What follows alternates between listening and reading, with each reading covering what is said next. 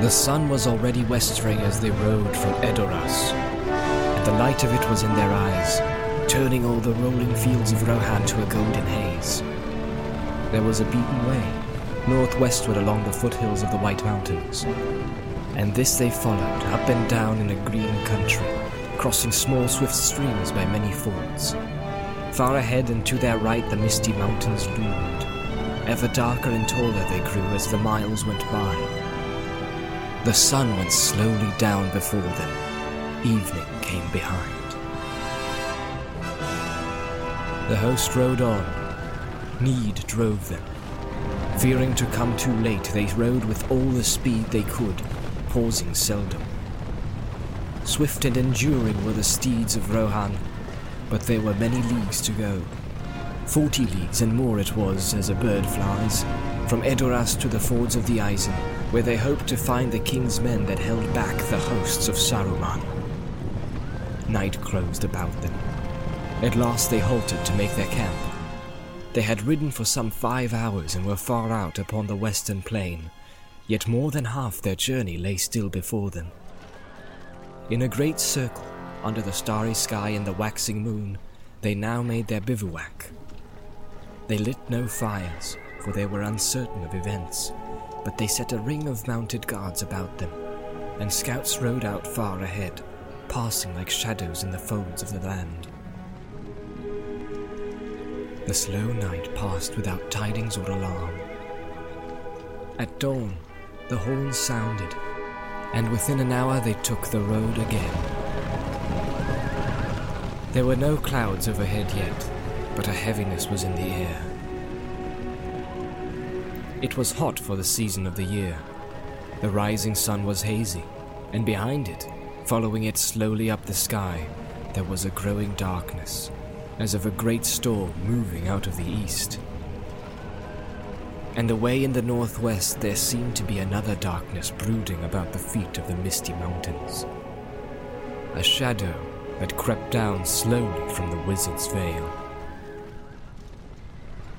Gandalf dropped back to where Legolas rode beside Eomer.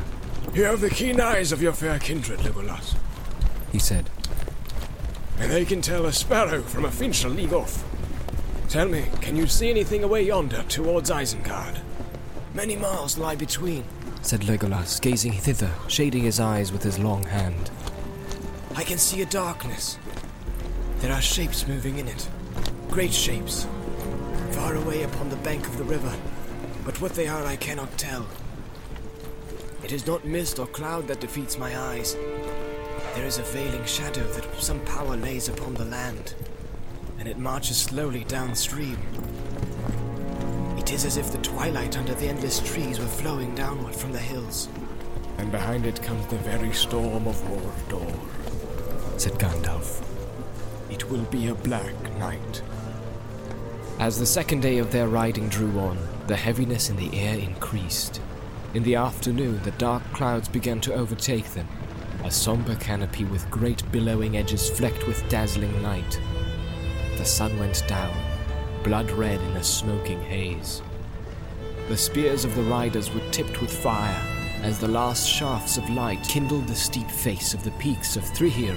Now very near they stood on the northernmost arm of the White Mountains, 3 jagged horns staring at the sunset.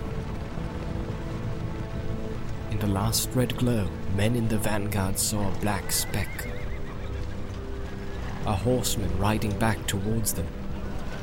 They halted, awaiting him.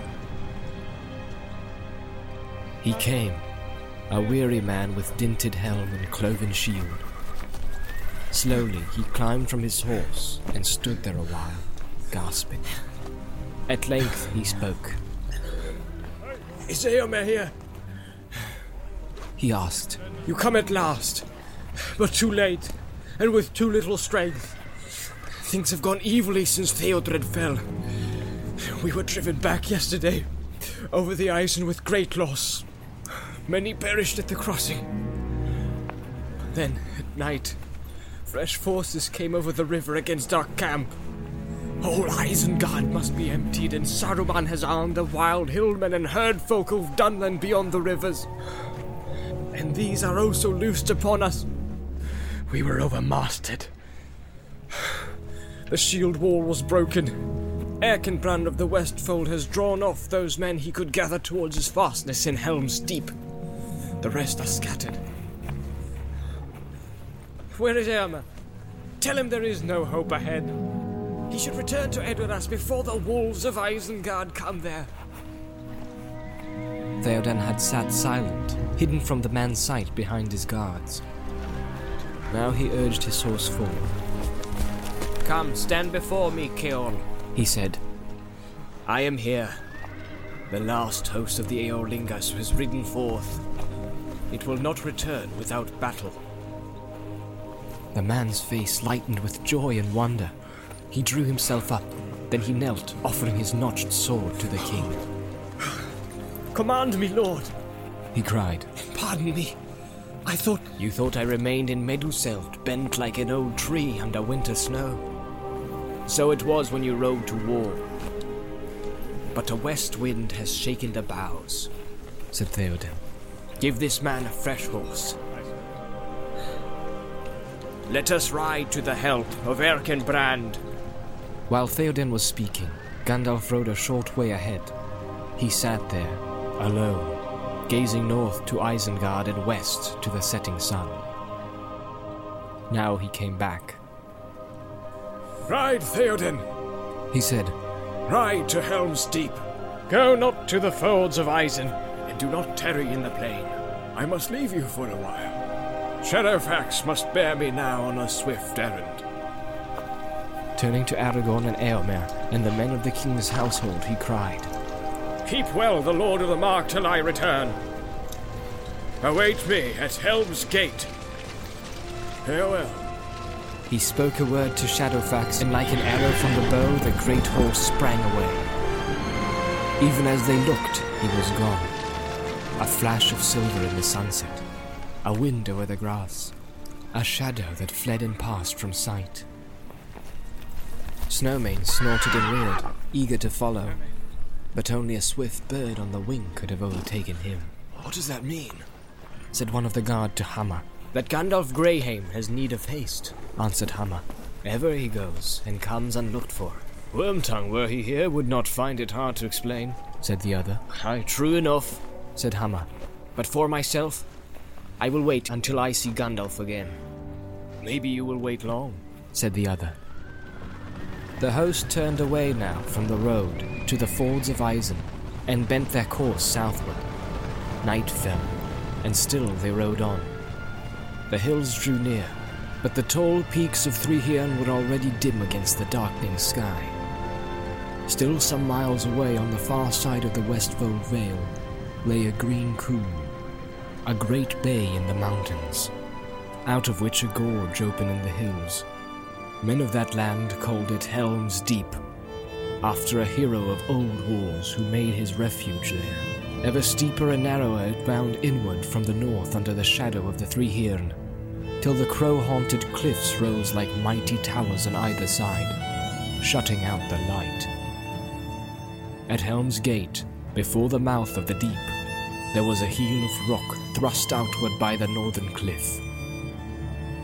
There, upon its spur, stood high walls of ancient stone, and within them was a lofty tower. Men said that in the far-off days of the glory of Gondor, the Sea Kings had built here this fastness with the hands of giants. The Hornburg it was called, for a trumpet sounded upon the tower echoed in the deep behind, as if armies long forgotten were issuing to war from the caves beneath the hills. A wall, too, the men of old had made from the Hornburg to the southern cliff, barring the entrance to the gorge. Beneath it, by a wide covert, the deeping stream passed out. About the feet of the Hornrock it wound, and flowed then in a gully through the mist of a wide green gore, sloping gently down from Helm's Gate to Helm's Dyke. Thence it fell into the deeping coombe, and out into the Westfold Vale. There in the Hornburg that Helm's Gate, Erkenbrand, master of Westfold on the borders of the Mark, now dwelt. As the days darkened with threat of war, being wise, he had repaired the wall and made the fastness strong. The riders were still in the low valley before the mouth of the Coombe, when cries and horn blasts were heard from their scouts that went in front. Out of the darkness, arrows whistled. Swiftly a scout rode back and reported that wolf riders were abroad in the valley, and that a host of orcs and wild men were hurrying southward from the fords of Eisen and seemed to be making for Helms Deep. We have found many of our folk lying slain as they fled thither, said the scout. And we have met scattered companies, going this way and that, leaderless. What has become of Erkenbrand none seem to know. It is likely that he will be overtaken ere he can reach Helm's Gate, if he has not already perished. Has aught been seen of Gandalf? Asked Theoden. Yes, lord. Many have seen an old man in white upon a horse, passing hither and thither over the plains, like wind in the grass. Some thought he was Saruman. It is said he went away ere nightfall towards Isengard. Some say also that Wormtongue was seen earlier, going northward with a company of orcs. It will go ill with Wormtongue if Gandalf comes upon him, said Theoden. Nonetheless, I miss now both my counselors, the old and the new. But in this need we have no better choice than to go on, as Gandalf said, to Helm's Gate, whether Erkenbrand be there or no. Is it known how great is the host that comes from the north? It is very great, said the scout. He that flies counts every foeman twice. Yet I have spoken to stout-hearted men, and I do not doubt that the main strength of the enemy is many times as great as all we have here. Then let us be swift, said Eomer. Let us drive through such foes that is already between us and the fastness. There are caves in Helm's Deep where hundreds may lie hid, and secret ways lead thence up on the hills. Trust not to secret ways, said the king. Saruman has long spied out this land. Still in that place our defense may last long. Let us go! Aragorn and Legolas went now with Eomer in the van. On through the dark night they rode, ever slower as the darkness deepened and their way climbed southward, higher and higher into the dim folds about the mountain's feet. They found few of the enemy before them. Here and there they came upon roving bands of orcs, but they fled ere the riders could take or slay them. It will not be long, I fear, said Eomer. Ere the coming of the king's host will be known to the leader of our enemies, Saruman, or whatever captain he has sent forth. The rumor of war grew behind them. Now they could hear, borne over the dark, the sound of harsh singing. They had climbed far up into the deeping coombe when they looked back. Then they saw torches, countless points of fiery light upon the black fields behind, scattered like red flowers, or winding up from the lowland in its long flickering lines. Here and there, a larger blaze leapt up. It is a great host and follows at hard, said Aragorn. They bring fire, said Theoden. They are burning as they come, rick, cotton tree.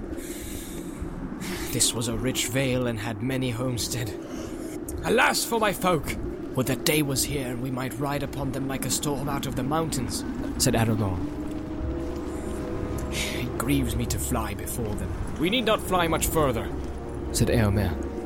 Not far ahead now lies Helm's Dyke, an ancient trench and rampart scored across the Coombe, 2 furlongs below Helm's Gate.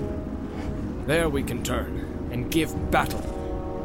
Nay, there are too few to defend the dike, said Theoden. It is a mile long or more, and the breach in it is wide.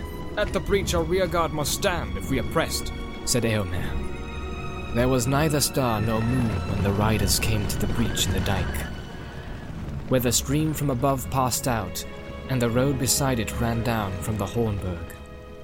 The rampart loomed suddenly before them, a high shadow beyond a dark pit. As they rode up, a sentinel challenged them. The Lord of the Mark rides to Helm's Gate, Eomer answered. I, Eomer, son of Eomun, speak. This is good tidings beyond hope, said the sentinel. Hasten! The enemy is on your heels! The host passed through the breach and halted on the sloping sward above. They now learned to their joy that Erkenbrand had left many men to hold Helm's Gate, and more had since escaped thither. Maybe we have 1,000 fit to fight on foot, said Gamling, an old man, the leader of those that watch the dike. But most of them have seen too many winters as I have. Oh, too few as my son's son here. What news of Erkenbrand? Word came yesterday that he was retreating hither with all that is left of the best riders of Westfold, but he has not come. I fear that he will not come now, said Eomer. Our scouts have gained no news of him, and the enemy fills all the valley behind us. I would that he had escaped, said Theoden. He was a mighty man. In him lived again the valor of Helm the Hammerhand. But we cannot await him here. We must draw all our forces now behind the walls. Are you well stored? We bring little provision, from we rode forth to open battle, not to a siege. Behind us in the caves of the deep are 3 parts of the folk of Westfold. Old and young, children and women, said Gamling. But great store of food and many beasts and their fodder have also been gathered there. That is well, said Eomer. They are burning or despoiling all that is left in the Vale. If they come to bargain for our goods at Helm's Gate, they will pay a high price, said Gamling. The king and his riders passed on. Before the causeway that crossed the stream they dismounted. In a long file they led their horses up the ramp and passed within the gates of the Hornburg. There they were welcomed again with joy and renewed hope. For now there were men enough to man both the burg and the barrier wall. Quickly Eomer set his men in readiness. The king and the men of his household were in the Hornburg, and there also were many of the Westfold men. But on the deeping wall and its tower, and behind it, Eomer arrayed most of the strength that he had. For here the defense seemed more doubtful, if the assault were determined and in great force. The horses were led far up the deep, under such guard as could be spared. The deeping wall was 20 feet high, and so thick that 4 men could walk abreast along the top, sheltered by a parapet over which only a tall man could look. Here and there were clefts in the stone through which men could shoot. This battlement could be reached by a stair running down from a door in the outer court of the Hornburg. 3 flights of steps led also up onto the wall from the deep behind, but in front it was smooth, and the great stones of it were set with such skill that no foothold could be found at their joints, and at the top they hung over like a sea-delved cliff. Gimli stood leaning against the breastwork upon the wall. Legolas sat above on the parapet, fingering his bow and peering out into the gloom. Ah, this is more to my liking, said the dwarf, stamping on the stone. Ever my heart rises as we draw near the mountains. There is good rock here. This country has tough bones. I felt them in my feet as we came up from the dike. Give me a year and 100 of my kin and I would make this a place that armies would break upon like water. I do not doubt it, said Legolas. But you are a dwarf, and dwarves are strange folk. I do not like this place, and I shall like it no more by the light of day. But you comfort me, Gimli, and I am glad to have you standing nigh with your stout legs and your hard axe. I wish there were more of your kin among us. But even more would I give for 100 good archers of Mirkwood. We shall need them. The Rohirrim have good bowmen after their fashion, but there are too few here. Too few. It is dark for archery, said Gimli. Indeed. It is time for sleep. Sleep! I feel the need of it as never I thought any dwarf could. Riding is tiring work, yet my axe is restless in my hand. Give me a row of oak necks and room to swing, and all weariness will fall from me.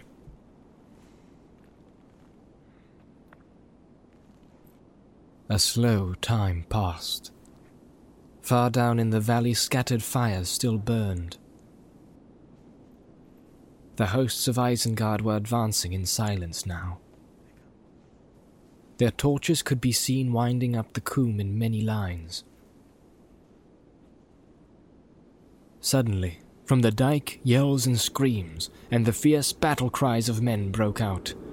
Flaming brands appeared over the brink and clustered thickly at the breach. Then they scattered and vanished. Men came galloping back over the field and up the ramp to the gate of the Hornburg. The rear guard of the Westfolders had been driven in. The enemy is at hand, they said. We loosed every arrow boat we had and filled the dike with orcs, but it will not hold them long. Already they are scaling the bank at many points, thick as marching ants, but we taught them not to carry torches. It was now past midnight. The sky was utterly dark, and the stillness of the heavy air foreboded storm. Suddenly the clouds were seared by a blinding flash. Branched lightning smote down upon the eastward hills. For a staring moment the watchers on the walls saw all the space between them and the dike lit with a white light. It was boiling and crawling with black shapes, some squat and broad, some tall and grim, with high helms and sable shields. Hundreds and hundreds more were pouring over the dike and through the breach. The dark tide flowed up to the walls from cliff to cliff. Thunder rolled in the valley. Rain came lashing down. Arrows thick as the rain came whistling over the battlements and fell clinking and glancing on the stones. Some found a mark. The assault on Helms Deep had begun. But no sound or challenge was heard within. No answering arrows came. The assailing hosts halted, foiled by the silent menace of rock and wall. Ever and again the lightning tore aside the darkness. Then the orcs screamed, waving spear and sword, and shooting a cloud of arrows at any that stood revealed upon the battlements, and the men of the mark, amazed, looked out, as it seemed to them, upon a great field of dark corn, tossed by a tempest of war, and every ear glinted with barbed light. Brazen trumpets sounded. The enemy surged forward, some against the deeping wall, others towards the causeway and the ramp that led up to the Hornburg gates. There the hugest orcs were mustered, and the wild men of the Dunland fells.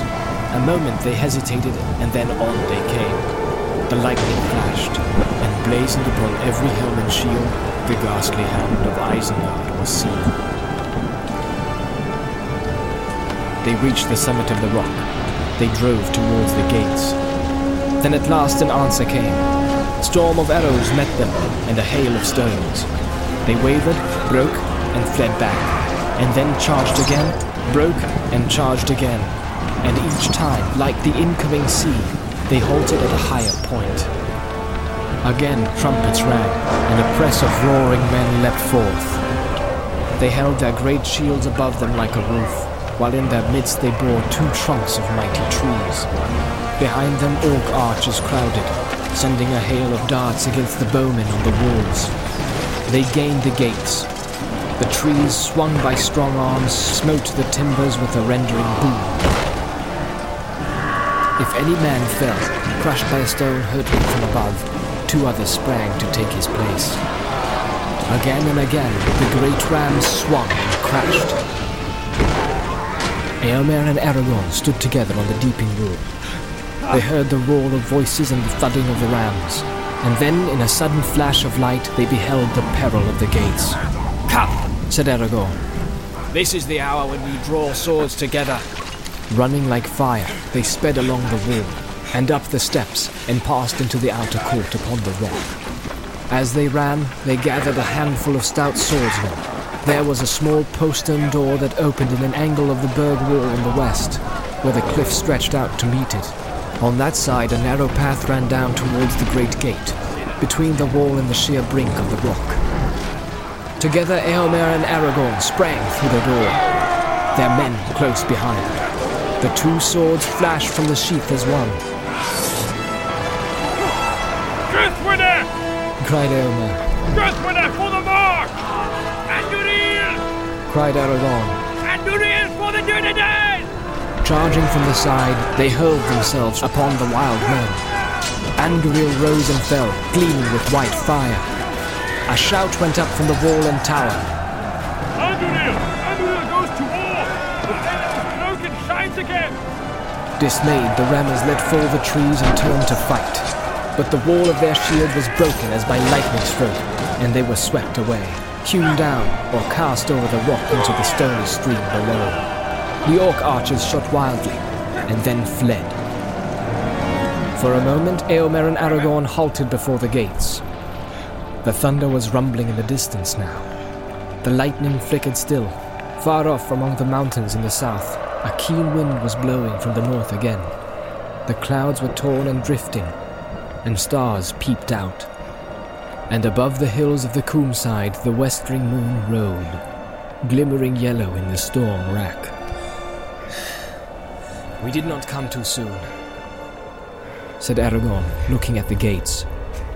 Their great hinges and iron bars were wrenched and bent. Many of their timbers were cracked.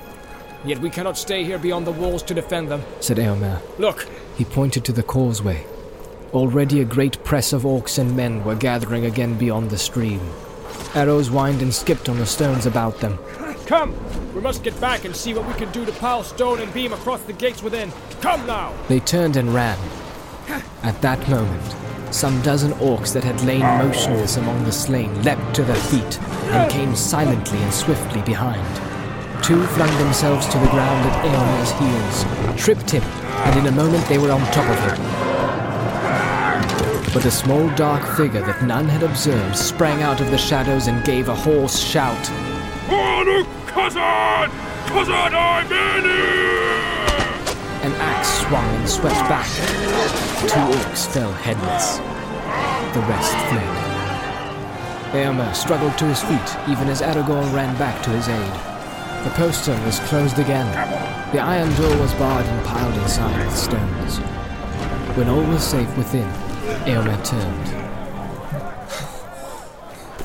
I thank you, Gimli, son of Gloin, he said.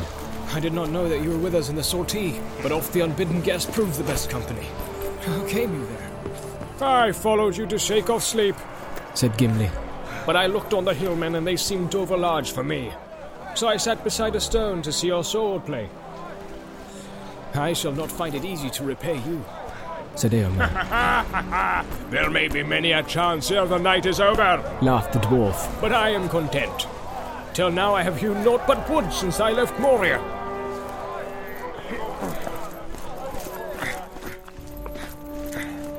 Two! said Gimli, patting his axe. He had returned to his place on the wall. Two? said Legolas. I have done better, though now I must grope for spent arrows, all mine are gone. Yet I make my tale 20 at the least. But that is only a few leaves in the forest. The sky now was quickly clearing and the sinking moon was shining brightly. But the light brought little hope to the riders of the mark. The enemy before them seemed to have grown rather than diminished. And still more were pressing up from the valley through the breach.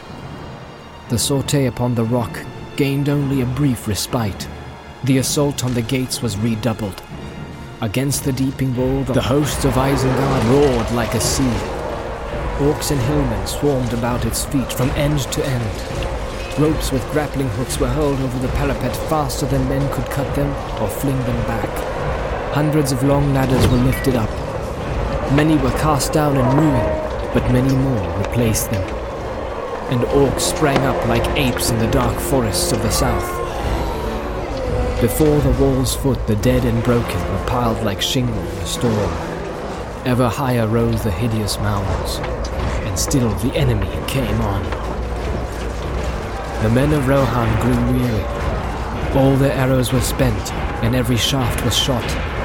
Their swords were notched, and their shields were riven.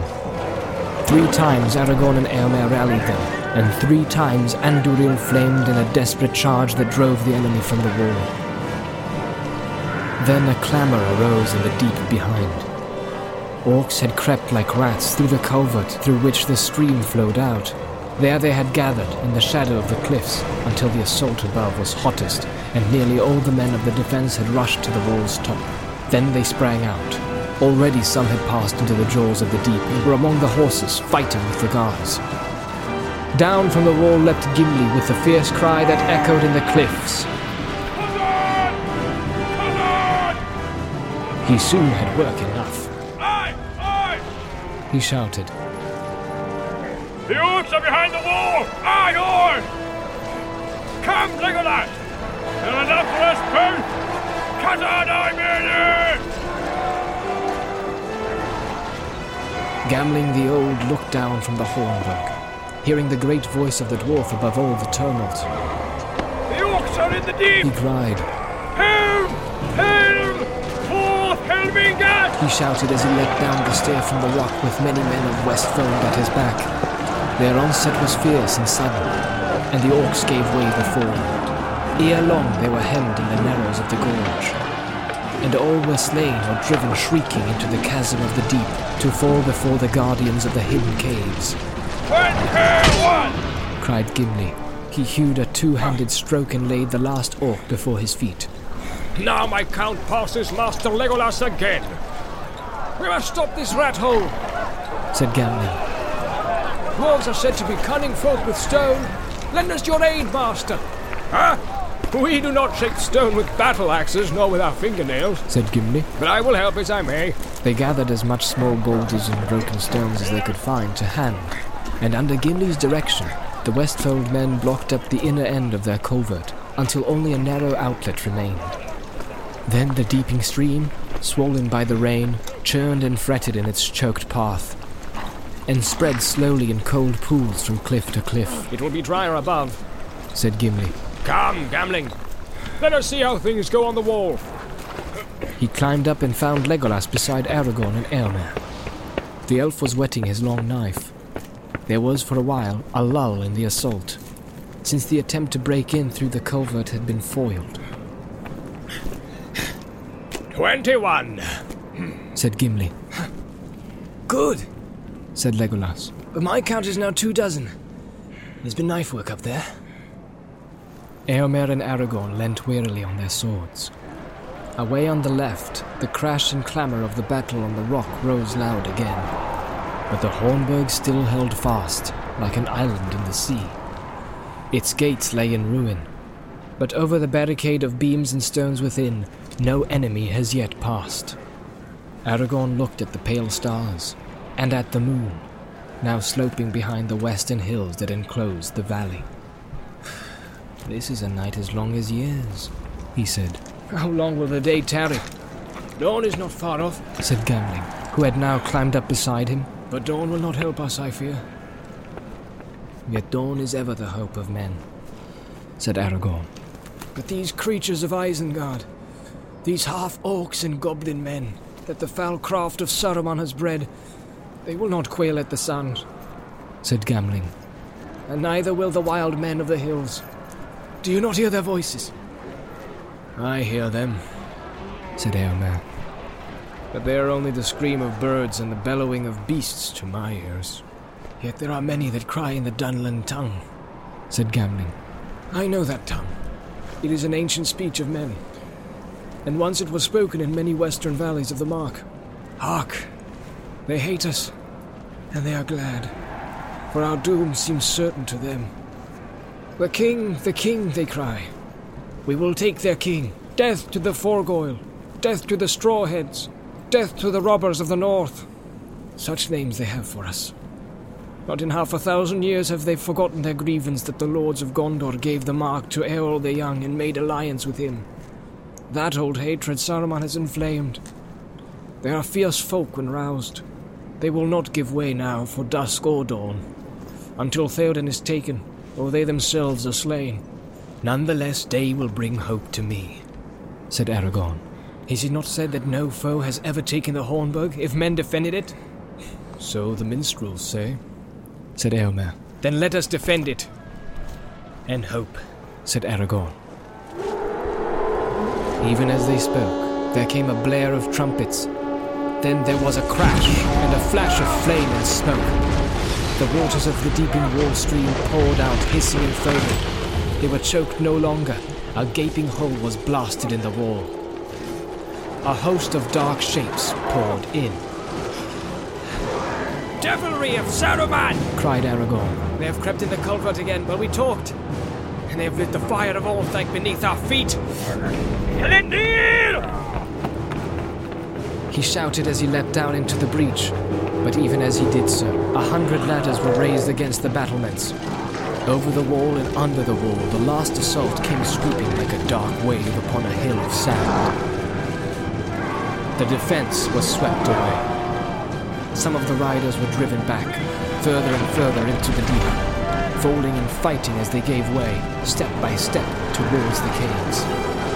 Others cut their way back towards the citadel. A broad stairway climbed from the deep up to the rock, and the rear gate of the Hornburg. Near the bottom stood Aragorn. In his hand still Andúril gleamed, and the terror of the sword for a while held back the enemy. As one by one, all who could gain the stair passed up towards the gate. Behind on the upper steps knelt Legolas. His bow was bent, but one gleamed arrow was all that he had left, and he peered out now, ready to shoot the first orc that should dare to approach the stair. All who can have now gone safe within, Aragorn! He called. Come back! Aragorn turned and sped up the stair, but as he ran he stumbled in his weariness. At once his enemies leapt forward. Up came the orcs, yelling, with their long arms stretched out to seize him. The foremost fell with Legolas' last arrow in his throat, but the rest sprang over him. Then a great boulder, cast from the outer wall above, crashed down upon the stair and hurled them back into the deep. Aragorn gained the door, and swiftly it clanged to behind him. Things go ill, my friends, he said, wiping the sweat from his brow with his arm. Ill enough, said Legolas, but not yet hopeless, while we have you with us. Where is Gimli? I do not know, said Aragorn. I last saw him fighting on the ground behind the wall, but the enemy swept us apart. Alas, that is evil news, said Legolas. He is stout and strong, said Aragorn. Let us hope that he will escape back to the caves. There he would be safe for a while. Safer than we. Such a refuge would be to the liking of a dwarf. That must be my hope, said Legolas. But I wish he had come this way. I desire to tell Master Gimli that my tale is now 39. If he wins back to the caves, he will pass your count again, laughed Aragorn. Never did I see an axe so wielded. I must look and seek some arrows, said Legolas. Would that this night would end and I could have better light for shooting. Aragorn now passed into the citadel. There, to his dismay, he learned that Eomer had not reached the Hornburg. Nay, he did not come back to the rock, said one of the Westfold men. I last saw him gathering men about him, fighting in the mouth of the deep. Gamling was with him, and the dwarf, but I could not come to them. Aragorn strode on through the inner court, and mounted to a high chamber in the tower. There stood the king, dark against a narrow window, looking out upon the vale. What news, Aragorn? He said. The deeping wall is taken, Lord, and all the defense swept away. But many have escaped hither to the rock. Is Eomer there? No, Lord, but many of your men retreated to the deep, and some say that Eomer was amongst them. In the narrows they may hold back the enemy and come within the caves. What hope they may have then, I do not know. More than we. Good provision, it is said. And the air is wholesome there because of the outlets through the fissures of the rock far above. None can force an entrance against determined men. They may hold out long, but the orcs have brought a devilry from Orthanc, said Aragorn. They have a blasting fire, and with it they took the wall. If they cannot come in the caves, then they may seal up those that are inside. But now we must turn all our thought to our own defense. I fret in this prison, said Theoden. If I could have set a spear in rest riding before my men upon the field, maybe I could have felt again the joy of battle and so ended. But I serve little purpose here. Here at least you are guarded by the strongest fastness of the mark, said Aragorn. More hope do we have to defend you in the Hornburg than in Edoras, or even at Dunharrow in the mountains. It is said that the Hornburg has never fallen to assault, said Theoden. But now my heart is doubtful. The world changes, and all that once was strong now proves unsure. How shall any tower withstand such numbers and such reckless hate? Had I known that the strength of Isengard was grown so great, Maybe I should not so rashly have ridden forth to meet it, for all the arts of Gandalf. His counsel seems not now so good as it did under the morning sun. Do not judge the counsel of Gandalf until all is over, Lord, said Aragorn. The end will not be long, said the king. But I will not end here. Taken like an old badger in a trap. Snowbane and Hasufel and the horses of my guard are in the inner court. When dawn comes, I will bid men sound Helm's horn, and I will ride forth. Will you ride with me, then, son of Erathorn? Maybe we shall cleave a road, or make such an end as will be worth a song, if any be left to sing of us hereafter. I will ride with you, said Aragorn. Taking his leave, he returned to the walls and passed round all their circuit, enheartening the men and lending aid wherever the assault was hot. Legolas went with him. Blasts of fire leapt up from below, shaking the stones. Grappling hooks were hurled and ladders raised. Again and again the orcs gained the summit of the outer wall, and again the defenders cast them down. At last Aragorn stood above the great gates, heedless of the darts of the enemy. As he looked forth, he saw the eastern sky grow pale. Then he raised his empty hand, palm outward in token of parley. The orcs yelled and jeered. Come down! Come down! He cried. If you wish to speak to us, come down! Bring out your king! We are the fighting Uruk-hai! We will fetch him from his hole if he does not come! Bring out your skulking king! The king stays or comes at his own will, said Well, Aragorn. then what are you doing here? They answered. Why do you look out? Do you wish to see the greatness of our army? We are the fighting Uruk-hai! I looked out to see the dawn, said Aragorn. What of the dawn? They jeered. We are the Uruk-hai! We will not stop the fight for night or day. For there where that awful storm, we come to kill by sun or moon. What of the dawn? None knows what the new day shall bring him, said Aragorn. Get you gone, ere it turn to your evil. Get out or we will shoot you from your wall. They cried. This is no parley. You have nothing to say. I have still this to say. Answered Aragorn. No enemy has yet taken the Hornburg. Depart, or not one of you will be spared. Not one will be left alive to take back tidings to the north. You do not know your peril. So great a power and royalty was revealed in Aragorn as he stood there alone above the ruined gates before the host of his enemies, that many of the wild men paused and looked back over their shoulders to the valley, and some looked up doubtfully at the sky. But the orcs laughed with loud voices, and a hail of darts and arrows whistled over the wall as Aragorn leapt down. There was a roar and a blast of fire.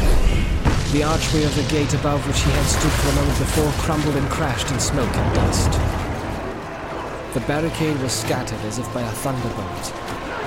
Aragorn ran to the king's tower, but even as the gate fell and the orcs about it yelled, preparing to charge, a murmur arose behind them, like a wind in the distance, and it grew to a clamor of many voices crying strange news in the dawn. The orcs upon the rock, hearing the rumor of dismay, wavered and looked back. And then, sudden and terrible, from the tower above, the sound of the great horn of Helm rang out. All that heard that sound trembled. Many of the orcs cast themselves on their faces and covered their ears with their cloaks. Back from the deep the echoes came, blast upon blast, as if on every cliff and hill a mighty herald stood. But on the walls Ben looked up, listening with wonder, for the echoes did not die. Ever the horn blasts wound on among the hills. Nearer now and louder they answered one to another, blowing fierce and free. Helm! Helm! The riders shouted. Helm is arisen and comes back to war! Helm!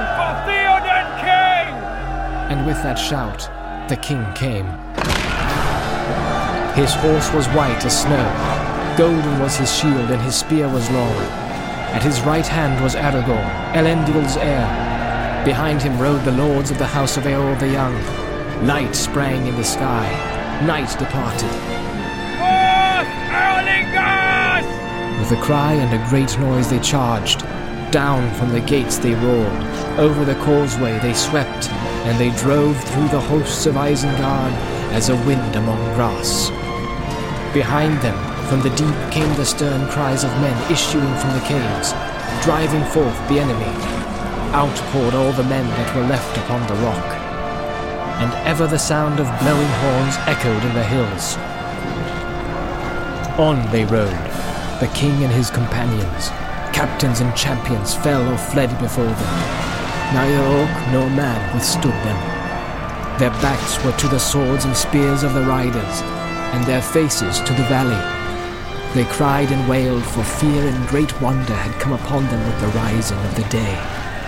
So King Theoden rose from Helm's Gate and clove his path to the great dike. There the company halted. Light grew bright about them.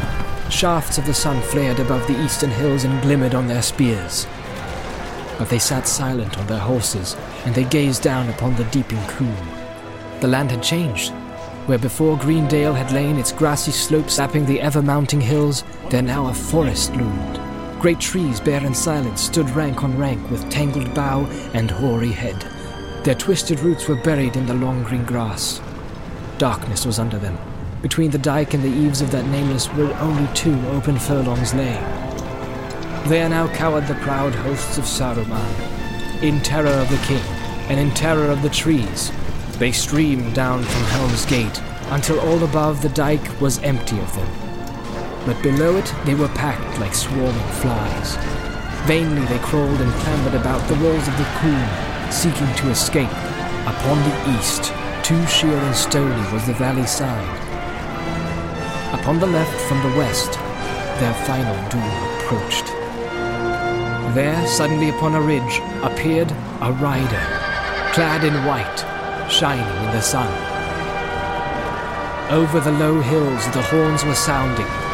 Behind them, hastening down the long slopes, were 1,000 men on foot. Their swords were in their hands. Amid them strode a man tall and strong.